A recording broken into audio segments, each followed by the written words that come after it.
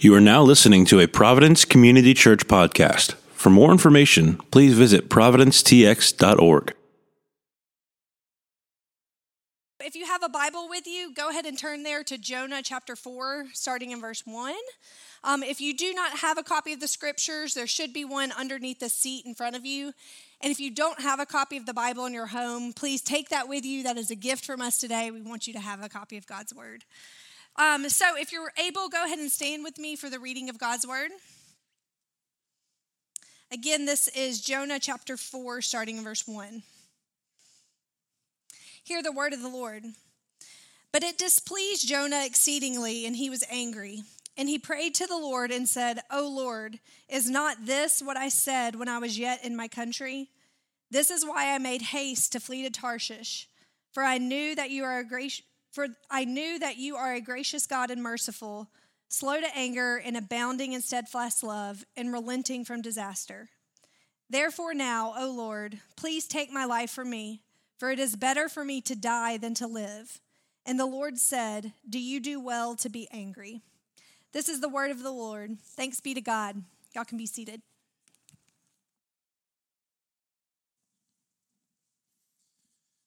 Good morning, everyone.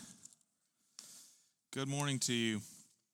I'm glad that you're here. I want to welcome you, especially if it's your first time. Just want to say thanks for making us a part of your week. My name's Kort, and I'm one of the pastors here at Providence.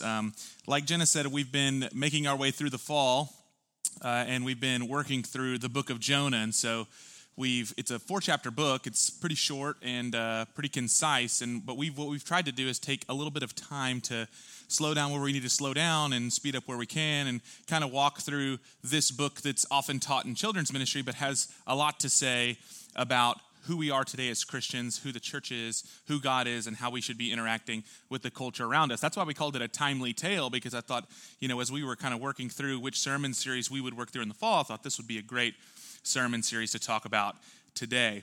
And so this morning, what we're going to do is start our very last chapter and make our way towards the end of Jonah. And what I'd like to do is to pray and to ask the Spirit to speak to us through God's word. And so if you'll bow your heads, I want to pray for us. Father, thank you.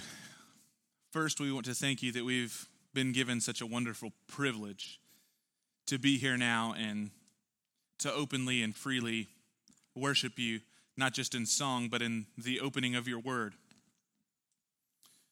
Holy Spirit, we invite you now, would you illuminate your word? Make it clear to us what you have said, what you are saying, and what you would have us do with the truth that is contained there. Jesus, we look to you because the Bible itself leads us to you, and it's not an end in of itself. It's leading us to you, Jesus, and so we ask that you would help us to be not just motivated, but deeply convicted and convinced that you are worthy of our worship this morning.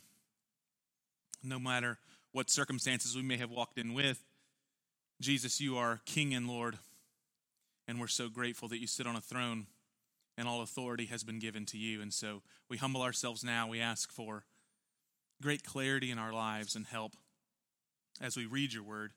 Give us the humility necessary to hear from you, we ask. In Jesus' good name, amen.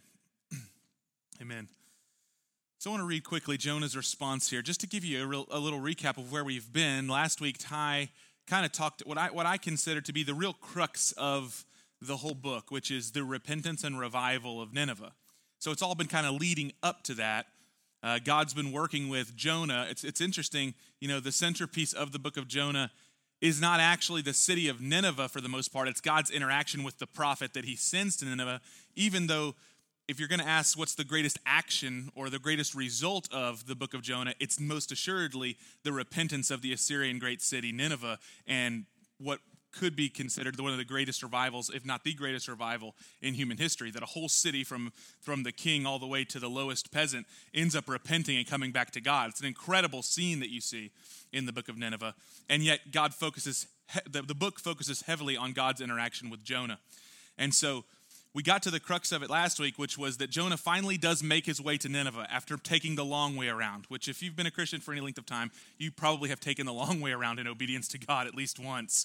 And you kind of can jive with Jonah in this way. So he takes a long way around, finds his way to Nineveh, and he preaches. He gets a day into this city, which the Bible records is a 3-day journey in breadth, and begins to preach this message that judgment is coming to Nineveh. And surprising to the reader, but what we find out is not surprising to Jonah, is that these people repent. They hear it, they believe the word. You got to remember, this is a pagan city. This is not like he's going to Jerusalem. He's not going into his own people. He's going to a very pagan city, and they believe God, and they repent from the greatest to the least. And there's a massive revival that ensues. Now, we pick up in chapter number 4, and it's, from the moment I first read this story as a child, and even still today, it seems a little bit unbelievable as to how Jonah responds, even after having been in the belly of the whale, being humbled by God, recognizing his need for mercy, and he still responds in this way. But I want to spend some time because I think that if we can do a little historical work and consider Jonah's response, it might make sense to us and then maybe be helpful to us. So I just want to read his response and then talk a little bit about why he might feel this way. So starting in verse 1, you got to picture Jonah. He stands outside the city. He's kind of setting up I've heard a pastor say, sets up his beach chair, waiting for the fireworks show. He's like kind of ready for the judgment. And here's what he says. Whenever Jonah hears that these people have repented and that God had relented of his disaster, this is what the Bible says. But it displeased Jonah exceedingly, and he was angry. And he prayed to the Lord, and he said, "O Lord, is this not what I said when I was yet in my country? That's why I made haste to flee to Tarshish, for I knew that you are a gracious God and merciful, slow to anger and abounding in steadfast love and relenting from disaster. Therefore now, O Lord, please take my life from me, for it's better for me to die than to live." So this guy is basically saying, now this is important. Every time I had heard the book of Jonah taught when I was a child, and I think there might have been maybe a little bit of truth to this, but I don't think it's the primary truth. Whenever that question was asked, why did Jonah run from the presence of God? The answer was always because he was scared. But that's not what the Bible records. The Bible doesn't say Jonah's scared to go to Nineveh because it's a big bad city and they might kill him, although that's true. It says here that Jonah himself says, God, I didn't want to go to Nineveh because I knew you'd show them mercy. That's a different reason. And it makes you kind of think, man, Jonah's kind of being a jerk here, right? It's like, man, that's mean. I mean, if your kids are listening, mean's a euphemism. It's more than that, right? He says, God, I knew you were going to do this. And that's why when I ran to Tarshish, I was running to Tarshish in the hopes that no one would ever preach to these people, so you'd just finish them off. And I knew that if I went there and I preached what you told me, that you would show mercy to them. Now, when you look at this, you might say, who could be angry about revival? Like, who gets mad whenever people, if you're a Christian in the room, it's like we always celebrate when people cry. It's like, oh, look, they're crying in church. It's happening. We're all happy about it. We're weird in that way, but we understand what's happening. Someone coming to, there's a reflection of God's heart. The Bible says in Zechariah, I believe, that God rejoices and dances over every sinner who repents. Stands up in his throne and rejoices over the sinner who comes back. So how could you be angry about revival? In order to understand Jonah, you have to do some historical work in the Bible as to what's happening in his time, in his day in Israel. Jonah lived in the reign of Jeroboam II in Israel. And Jeroboam II was an evil king. He was not a righteous king. And during his reign, the Bible records that, quote, the affliction of Israel was very bitter, for there was none left bond or free, and there was none to help Israel. That's 2 Kings chapter 14, verse 26. So in the reign of Jeroboam II, Israel is under massive oppression from their bordering nations. The bordering nations, like Syria and Assyria, were being hatefully oppressive to Israel during the time of Jonah. And the Bible records that Jonah prophesied in 2 Kings to the king Jeroboam, and that God gave this evil king mercy and allowed him to fortify the borders of Israel. Now, here's what's impossible for us to know historically. Did Jonah's prophecy to Assyria come before the borders were fortified, or did it come after the borders were fortified? Another way to put that would be, did Jonah go to the king and the king fortified the borders of Israel, and now God sends him to Nineveh, and that's why he's so mad about going? Or is it the inverse? God sends Jonah to Nineveh, and then the Assyrians repent, which allows the Israelites to actually fortify their borders because the Assyrians aren't so hostile. What we know is that historically, if you look into the ancient history of the Assyrian kingdom, is there's about a 40 to 60 year period where these very violent, evil, barbarian warriors decide they're just, we're just not going to fight anymore for like 40 years at this time. Meaning that this whole revival led to something because they didn't end up going to war for a whole generation after this. Now, the point is not whether or not it was before or after. One thing is certain. Jonah would have seen the Assyrians not just as an evil and wicked people, which is the way we read it thousands of years later, but as a sworn enemy of Israel. That's how he would have seen them. These are the people we fight against. These are the people that we battle against. These are the people our children go to war against. These are the people that we shed blood to fight. And the Assyrian Empire would have seen him the same. They're openly hostile to Israel. And so it's not a shock that Jonah would be displeased at God showing mercy to these people because he had grown up and lived his entire life seeing them as his enemies. And they had done plenty to make him feel that way, okay? He wanted them to be destroyed in the same way that a child that maybe was born on 9/11 would have looked at a terrorist and say, yeah, I want them to be destroyed, right? That's how he feels. Times that by a lot more. That's how he would feel. Now, what does that tell us about God? Well, let's think about this. The heart of man looks at a rebellious and hostile people, his own enemies, people who have wronged him, and desires judgment and destruction for them. The heart of God looks directly in the face of rebellion and those who have wronged him and desires to give them mercy. There's a big juxtaposition between Jonah and God here. Because God's really the one offended by Nineveh, not Jonah. Jonah's taken offense because he's been hurt, but no one's been more offended by the sinfulness of man than God. And yet God wants to extend mercy. And so there's kind of a standoff here between Jonah and God. Now, why is Jonah's anger kindled? It's kindled primarily because Jonah is putting more stock in his ethnic identity than in his spiritual identity, which would have been very common in Israel. It's so common that Jesus has to fight this when he shows up and begins talking with the Pharisees. John the Baptist fought it too when the Israelites are getting in line for baptism, and he says, the axe is laid to the root of every tree that does not bear forth fruit, meaning if you're Jewish by birth but you don't bear fruit like a Jew, then you need to get out of the baptism line. That's what he was preaching, which would have been very, very controversial. But Jonah's mad because he's got his ethnic identity attached as a primary and his spiritual identity as a secondary. He's an Israelite first and a son of God second. And in so doing, what he does, he makes the Ninevites Assyrians first, image bearers of God second. Do you catch this? It starts with him, it bleeds over into the Assyrian kingdom. It permits him to have an inhumane disgust for these people that God wants to show mercy to. He doesn't see them as humans. If you watch Jonah from the start, even the way he treats the sailors and talks to the sailors all the way throughout the book, he doesn't like these people. He doesn't like being around them. He doesn't want them to be shown mercy. And it's because he's already dehumanized them in his heart. I just want to make mention, our current cultural moment has given us great opportunity for anger like Jonah's anger here. And the reason is because our anger can be fueled by the multiple media outlets that portray new enemies for us to hate on the screens every single day.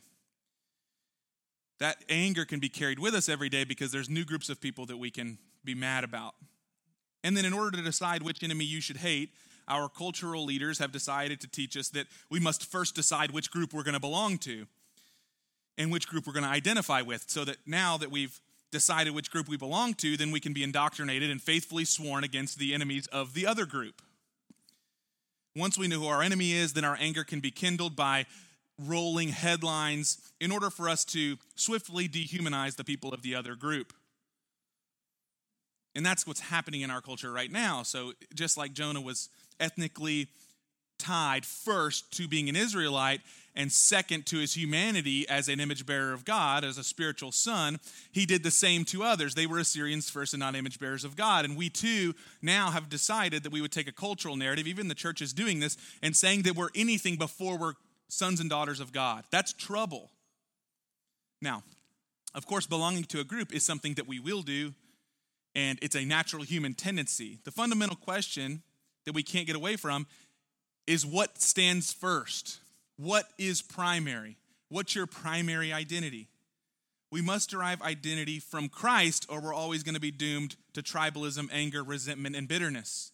This is why Christ's message was revolutionary when he shows up to the Roman kingdom and Paul starts saying things like, in Christ there is neither Greek nor Jew, slave nor free, Scythian nor slave, male nor female, but in Christ we're one. That was a powerful message. He was saying something about our identity as sons and daughters of God being primary now that we're in Christ.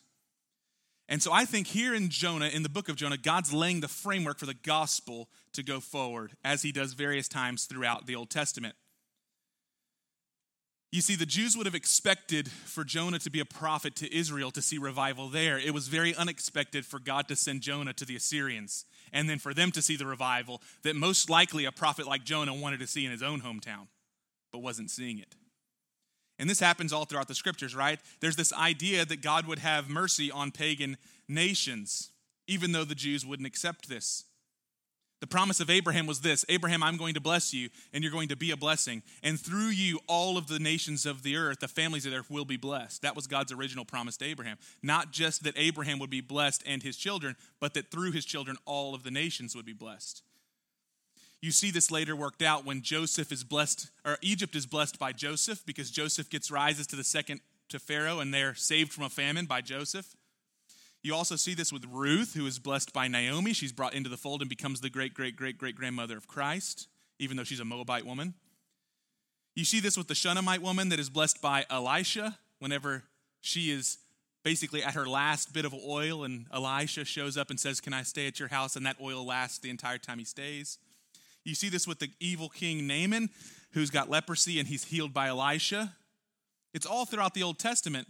Jesus actually quotes some of the things that I just said to the Pharisees. It's one of the reasons they wanted to kill him. They were not pleased with this message, that somehow Christ would come and the Messiah would say that he has an interest in showing mercy to all peoples, even the ones you don't like, even the ones that aren't a part of your group. So God starts to reveal his plan here, I think, in Jonah. And this interaction in chapter 4 that he has with Jonah, it foreshadows the interaction that Jesus is going to have with every single Pharisee and scribe when he shows up, which is, why are you angry at me showing mercy to your other brothers? Because they don't see the Assyrians as brothers. The Assyrians are less than human to them, and that's Jesus' problem. Okay, now the key question comes in verse 4. The key question from God here, how should God respond to this? God sends Jonah. It's a great success. The sermon's successful. Everybody's at the altar. The king himself, right?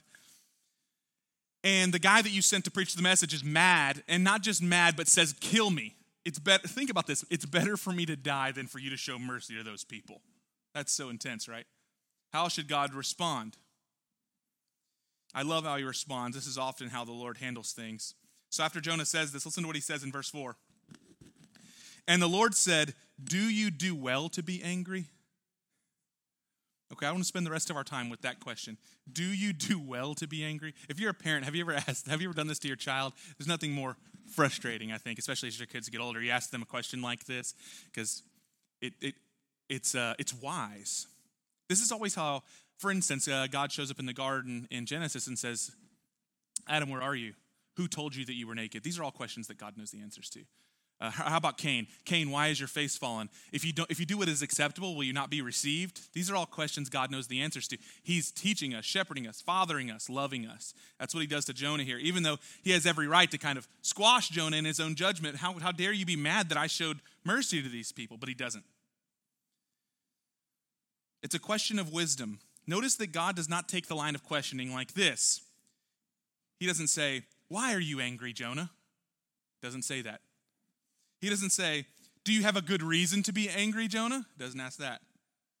He asks, do you do well to be angry? Meaning, do you think you're making a good call here? Is this helpful to you? Does this lead to life? At the very top, I think the question looks something like, do you do well to be angry about this? And do you do well would be something like when Jesus teaches in the Sermon on the Mount that there's the blessed life that the disciples can have. Blessed are those, blessed are those. That's the life lived well. And he's asking Jonah, are you living the life lived well here by being angry about this? Okay, so now that we understand why Jonah's angry, I want to spend time answering this question. Do you do well to be angry? And I want to start with just this simple point. You need to stop trusting your anger. All of us, we need to stop trusting our anger. Anger can be a righteous emotion when it is stirred by God and it follows the righteousness of God. There is such a thing as righteous anger. And so I'm not saying that anger should never be trusted. I'm saying on the whole, you need to stop trusting your anger at a knee-jerk. We know that anger can be a righteous emotion for two obvious reasons in the text. Number one is that God is motivated by his righteous anger to bring judgment on Nineveh for their evil. So there's God's righteous anger. Also, if you look at the life of Jesus, Jesus did things like, he fashioned a whip to beat people out of the temple. If you have enough anger to sit down and make your own whip, it means that it wasn't, off the handle. He thought about this, okay? So anger can be righteous, and anger can be an emotion that we ought to give vent to. But anger is also an unwieldy emotion that seeks to consume you and own you. You see, God wields the sword of anger righteously because he rules over it. For man, it rules you, and it wields you like a sword so that you would consume all those that are in your path. You and I have said things when we're angry that we had no business saying. If you're married, this is true of you. You don't have to nod your head. You've done things when you're angry that when you came to reality, when you snapped out of it, you were ashamed that you even attempted at doing that thing. When you give full vent to your anger, it leads to destruction, it leads to quarrels, it leads to murder, it leads to strife. But harboring your anger internally and never dealing with it, it leads to an internal destruction, bitterness, resentment, depression. See, sometimes we think that we're being wise because we don't lash out at everyone externally, but we never actually deal with our anger by bringing it to God. We just internalize it, and then we're depressed, and we're resentful, and we're bitter, and everything in our life gets poisoned by the well of anger. Now, the Bible's full of examples of God's anger being kindled against sin and injustice. So what should we do then with anger? Well, I have a few things. First is to recognize that there's a difference between the anger of God and the anger of man. You see, anger threatens to control a man, to rule over a man, wielding him like the sword to devour others, while God rules over anger, and his anger is expressed perfectly and righteously. One way to say this is to say, to be perfect in anger, you would also have to be perfect in justice, meaning that you would have to see the whole world perfectly and know exactly what's right and wrong in order to perfectly wield anger, because anger comes on the heels of an injustice. It's wielded against injustice and evil, but you and I have tainted views of what's right and wrong, don't we? It's why you wield your anger at your wife, because you think she's wrong, man. And then like an hour and a half later, you're like, well, maybe I was wrong. But you can't mention it. You're like, no, I'm still right. But in your head, you're like, yeah, I was probably wrong about that. 3 months later, you'll like mutter it while she's asleep in the car on a road trip. That way you got your confession out. But you and I are tainted in our view of what justice is. Because in the moment, we see justice through the eyes of a selfish, sinful, broken human being who wants justice for self. Justice means you've offended me. And here's the truth. Sometimes you're offended because it's right for you to be offended. And yet you're wielding your anger. Now, God is different because God's always righteous. He's always holy. He sees things perfectly. So if he's provoked to anger, he can wield it rightly, and he always will. But then men and women, we are unrighteous. And if we're provoked to anger, we have to be reticent to immediately trust that emotion. It's often the case that your anger has not been provoked unrighteously, but your anger has been provoked, the book of James says, because your sinful desires have been stepped on, and now you're angry. The book of James chapter 1, this is what James says in verse 20. He says, the anger of man does not produce the righteousness of God. The anger of man does not produce the righteousness of God. Since anger and judgment are inextricably tied, it's no wonder that man cannot wield that without the help of the Spirit. And what it produces is bad fruit, not good fruit. Notice it's not saying the anger of God that manifests itself through the Spirit's help in the life of a man of God or a woman of God who stands up against that injustice. It says the anger of man, our sinful proclivity towards anger, to take justice into our own hands. Notice this, to sit on God's throne and to wield justice. It doesn't produce the righteousness of God. Proverbs chapter 29, verse 22, this is what Solomon says. He says that the angry man stirs up strife, and one given to anger causes much transgression. Anger leads to resentment. Resentment leads to bitterness. Bitterness seeks to take root in your heart and cause your soul to shrivel so that it might squeeze all the joy, all the hope, all the peace, all the love, all the faith out of you. That's why the book of James says that anger does not produce the righteousness of God. In other words, it doesn't produce good fruit, the fruit of the Spirit. It produces the opposite. Now, the ultimate danger of anger, now listen up, this is the most important part because this is what you see with Jonah. The ultimate danger of anger that's unchecked is that this kind of folly always will lead you to turn your anger towards God and away from your neighbor. It starts with your neighbor, but it ultimately will always lead you to turn your anger against God. The book of Proverbs 19:3 says this, when a man's folly brings his way to ruin, his heart rages against the Lord. You see this? A man's own foolishness and anger leads his way to destruction, and what does he do? He gets mad at God about it. Notice what Jonah does here. Jonah has been fuming. He's been living in this harbored resentment. And who is he angry at? He's displeased, but no longer can he be displeased at the Assyrians because now they've repented. Who's he displeased at? God. And that's at the very heart of why Jonah was mad in the first place. But sometimes we're unwilling to admit that our anger towards our wife, our anger towards our kids, our anger towards our fellow employees, our anger towards our neighbors is really because deep down we're angry at God.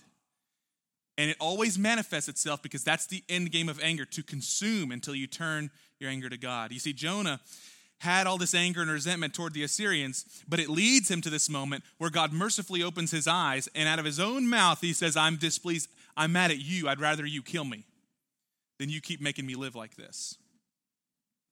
Why? Because God's too merciful to in Jonah's eyes. Can you just think about this for a second? He's saying you're being too merciful to these people. You're too slow to anger. And Jonah's anger has been accepted and harbored for so long that he's no longer just at odds with the Assyrians, he's at odds with his maker. By trusting your own anger for too long, by harboring it for too long, what happens is you slowly but surely start to take the seat of God on his throne of judgment, and you even willfully and pridefully start to judge him. You notice that Jonah's taking the seat of judgment, and now that he's judged all of his neighbors, there's only one last place for him to go, and he starts judging God's performance. You ever done this in your own life? Or maybe you have a friend that's talked to you like this. It's where you question suffering in your life, and now you're questioning, why would God allow this if I, how could God do this? How could God rule the world like this? It's a very real experience that humans have, but we don't recognize the blasphemy of us saying that we could do it better if we ruled the universe. That's really what we're saying. That if God had our infinite wisdom, he'd do it better. Sinful anger, when it comes to full form, it always ends in the inversion of Eden. You want your God to be in your image, so you just take his throne, versus you accepting that you were created in the image of God and under his authority. So there's an inversion that happens. And the same kind of treason that Satan wanted to take the throne, so then he ended up leading Eve to try to take the throne and Adam to take the throne. What happens when anger takes its full form and root into your heart is you try to take the throne in your own life. And you end up judging not just your neighbors and everybody around you, but you judge God. Now, there's another side to this. God gives praise to those who mirror him by being slow to anger. Listen to this. This is Proverbs 16:23. He who is slow to anger is better than the mighty. He who rules his spirit than he who captures a city. So God says that true power is not submitting to your anger, but imitating God by ruling over your anger. True power is exerted in the Christian's life by being slow to anger as God is slow to anger. The only way that we do this is to trust God with all of our resentment, bitterness, anger, frustration at our neighbor, and entrust the judgment to him. This is why Paul said, never take vengeance for yourself, because God said, vengeance is mine, saith the Lord, I will repay. Paul said that we should never exert our anger trying to make justice on our own behalf, but to entrust it to God. Okay, so the last part here. What else is this question? If for one, it's a, hey, consider your own anger. Number two, it's an invitation. It's not just a rebuke, it's an invite. The anger of Jonah has led him to this place where now he's at odds with God and he's sitting outside of the city. And I want to say that if you think that I could never get to you, maybe you just have these little things in your life that you're angry about, and you're like, I'm never going to get to the place where I'm mad at God. Listen to me, anger has no limiting principle. Anger doesn't have brakes, it only has gas pedal. And it will go as far as you're willing to let it go, it will go. And only by the grace of God do the brakes end up coming. It devours. It's a consuming fire. It looks for everything. Now, I want to bring your attention to something that I've been holding back on talking about the whole book because it's all over the place in the book of Jonah. And it's a parallel between the book of Jonah and a parable in the New Testament called the prodigal son parable. It's really the tale of two sons, but you guys are familiar with this. If you have your Bibles, you can turn with me there. It's the book of Luke chapter 15. Luke chapter 15. As you're turning there, I'll kind of give you a little background on what's happening here.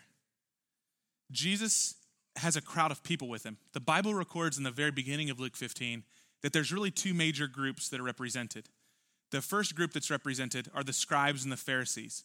These would be the religious leaders of the day who were very zealous about the law, very zealous about the Bible. They were zealous about doing the righteous things according to the way of the tradition.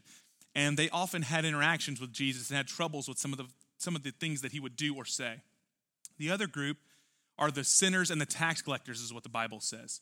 Now, this is much different in our day. I don't want to spend too much time on it, but the sinners and tax collectors would have been a group of people despised by the Pharisees and the scribes because they would have represented an outright rejection of God and all of the traditions and all of the cultural mores. And in particular, they would have been sinful filth. Tax collectors had denied their Israelite heritage. They had partnered with Rome and gotten money and funding in order to basically keep the oppression going on their brothers. They were just gross to the Pharisees and the scribes. And Jesus, as he typically does, brought these people together to listen to him preach. And he tells a parable about two sons. I'm going to focus on the older brother part of it. But the parable of the prodigal son starts with a father had two sons, an older and a younger. And the younger came to him and said, "Father, I want my inheritance now. I want to leave." And the father gives him his inheritance, and he goes out and squanders it with prostitutes and wayward living. And he basically lives his life in evil destruction. One day he wakes up and he's basically sleeping with the pigs, and he says, I in my father's house, even if I was a servant, I'd live better than this. And so he comes back. And he basically has this speech where he's going to apologize to his father. And his father sees him afar off, runs, kisses him, gives him his own robe, gives him the family ring, and says, "We're going to throw a party for my son. He's back." And it's just baffling, right? This grace that the father shows to his son that has squandered the wealth. Now, we're going to pick up the story with the older brother. And before I do, I want you to know, Jonah plays both parts. He's the older and the younger brother. We've already went through the younger brother scenario where he ran away and found himself in the belly of the whale, and God was the father that brought him back as he was vomited on the sea and said, "You're still going to go out and be my prophet, my boy, my son." But he also plays the role of the older brother, and that's what we're going to focus on here. Okay, Luke chapter number 15, starting in verse 25. Now his older son was in the field. This is Jesus speaking. And as he came and drew near to the house, the older brother, remember, the older brother has been faithful to his dad the whole time. He's been in the field working his tail off while his brother has been off hanging out in Broadway, right? His brother's been in Vegas spending all the money. He's been working. He shows up. He heard music and dancing. He called one of the servants and he asked him what these things meant, meaning he's like baffled. Why is there music? He said to him, "Your brother has come and your father has killed the fattened calf because he received him back safe and sound."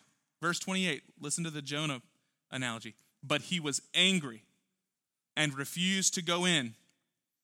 And his father came out, this is God coming out to Jonah outside the city, and entreated him.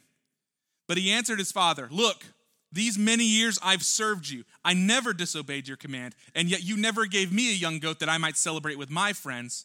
Maybe Jonah might be saying, "I've served you all my life. You never give Israel any sort of revival. I've been praying for that. None of that. But when this son of yours came," notice this, he won't even call him his own brother, right? "Who has devoured your property with prostitutes, you killed the fattened calf for him?" And the father said to him, "Son, you're always with me, and all that is mine is yours.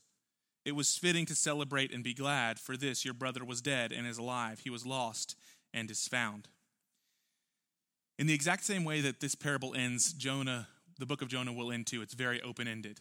We don't get to know how Jonah's going to respond to this interaction between him and God. And in the same way, you don't really get the older brother, we don't know. It's open-ended because Jesus is basically offering this up to the Pharisees and the scribes. They still have the choice. There's not an end to the story because they have to make the decision. Will they come in and celebrate that the tax collectors and the sinners are coming back to the Lord, or are they still going to be angry that he would dare even sit with them? Will Jonah come back and celebrate because God has brought the Assyrians back to their knees in worship of God, And will he enter into the joy of his father, or will he continue to stand outside the city and be angry? You see, anger eliminates the possibility for relationship and community. That's why you see here with the older brother, when this son of yours showed back up, he's not even his brother anymore. It's like, that's your son, not my brother. Anger paves the way for dehumanization. He devoured your property with prostitutes. He's basically saying he's filth. That's who he is. He's your son, and he's filth. That's all he's identified as. It's not his younger brother. You got to think there's a lot more things you could identify him with, but he only identifies him with his sin. That's what Jonah's done to the Assyrians. Anger robs us from the ability to celebrate mercy and grace. The older brother refuses to even go into the party. When we're angry, we got to try to get down to the root of it. We got to be reflective.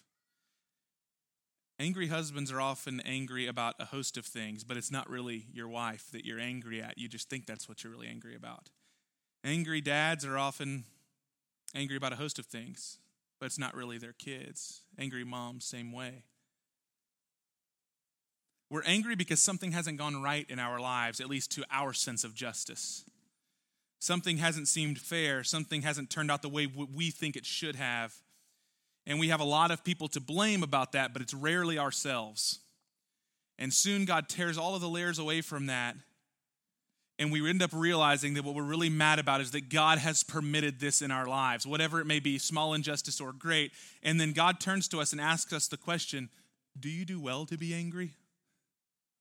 He doesn't say, do you have a reason to be mad? God's not asking you this morning, tell me all the reasons why you should be bitter, because you have them. You probably journal about them like I do. He knows that. The question is, do you do well to be angry? Or how about this? The invitation from the father with this question is the same invitation to his son. He says this, son, you're always with me. That's what he told the older brother. In other words, no matter what the circumstances of your life are, or even if your brother does this thing to you that greatly affects you, it doesn't impact your relationship with me. You're my son. You're always with me. What else does the father say? All that is mine is yours, son. In other words, your brother does not dictate my promises to you. Did you know that your suffering does not dictate or reshape or refocus or rewrite God's promises to you? He says, all that is mine is yours. That's God's promise. He says, but son, your brother was dead and now he's alive. Notice he doesn't say my other son. He reminds his older brother. He reminds his other son, your brother was dead and now he's back. In other words, if you're my son, then he's your brother. That's how it works. Now this is the word to Jonah. If you're my son, the Assyrians are your brother. The invitation is it better to seethe in anger here outside the city or to come in and celebrate your brother's return with your father? This is the invite to Jonah, and it's the invite to us away from anger. Is it better for you to seethe for all that has gone wrong or to enter into the joy of your father as a son and daughter? There's reasons for all the reasons. There's all the reasons in the world why you're harboring the anger. The question is do you do well to harbor it, or do you do better to come into the joy of your father and to lay that down? Because remember, as offended as you are, as hurt as you are, do you know who's more greatly offended by the injustices of life? It's the one who created life. God was most offended, and God went to the cross. And I want you to remember Jesus' words before I pray, as he looks at the Roman soldiers who will soon drive their spear through his side and say, Father, forgive them, for they know not what they do. In other words, he's extending the mercy and the grace in the face of those who hate him. So when God's mercy is poured out, rather than holding on to our anger, we ought to rejoice because God has extended mercy and grace to us. And then as we watch mercy and grace being extended to our brother, we celebrate and enter into the joy of our Father. Why? Because all that is his is yours. All that is his is already yours. You're always with him. That's the invitation of the gospel. If you'll stand to your feet, I'll pray for us.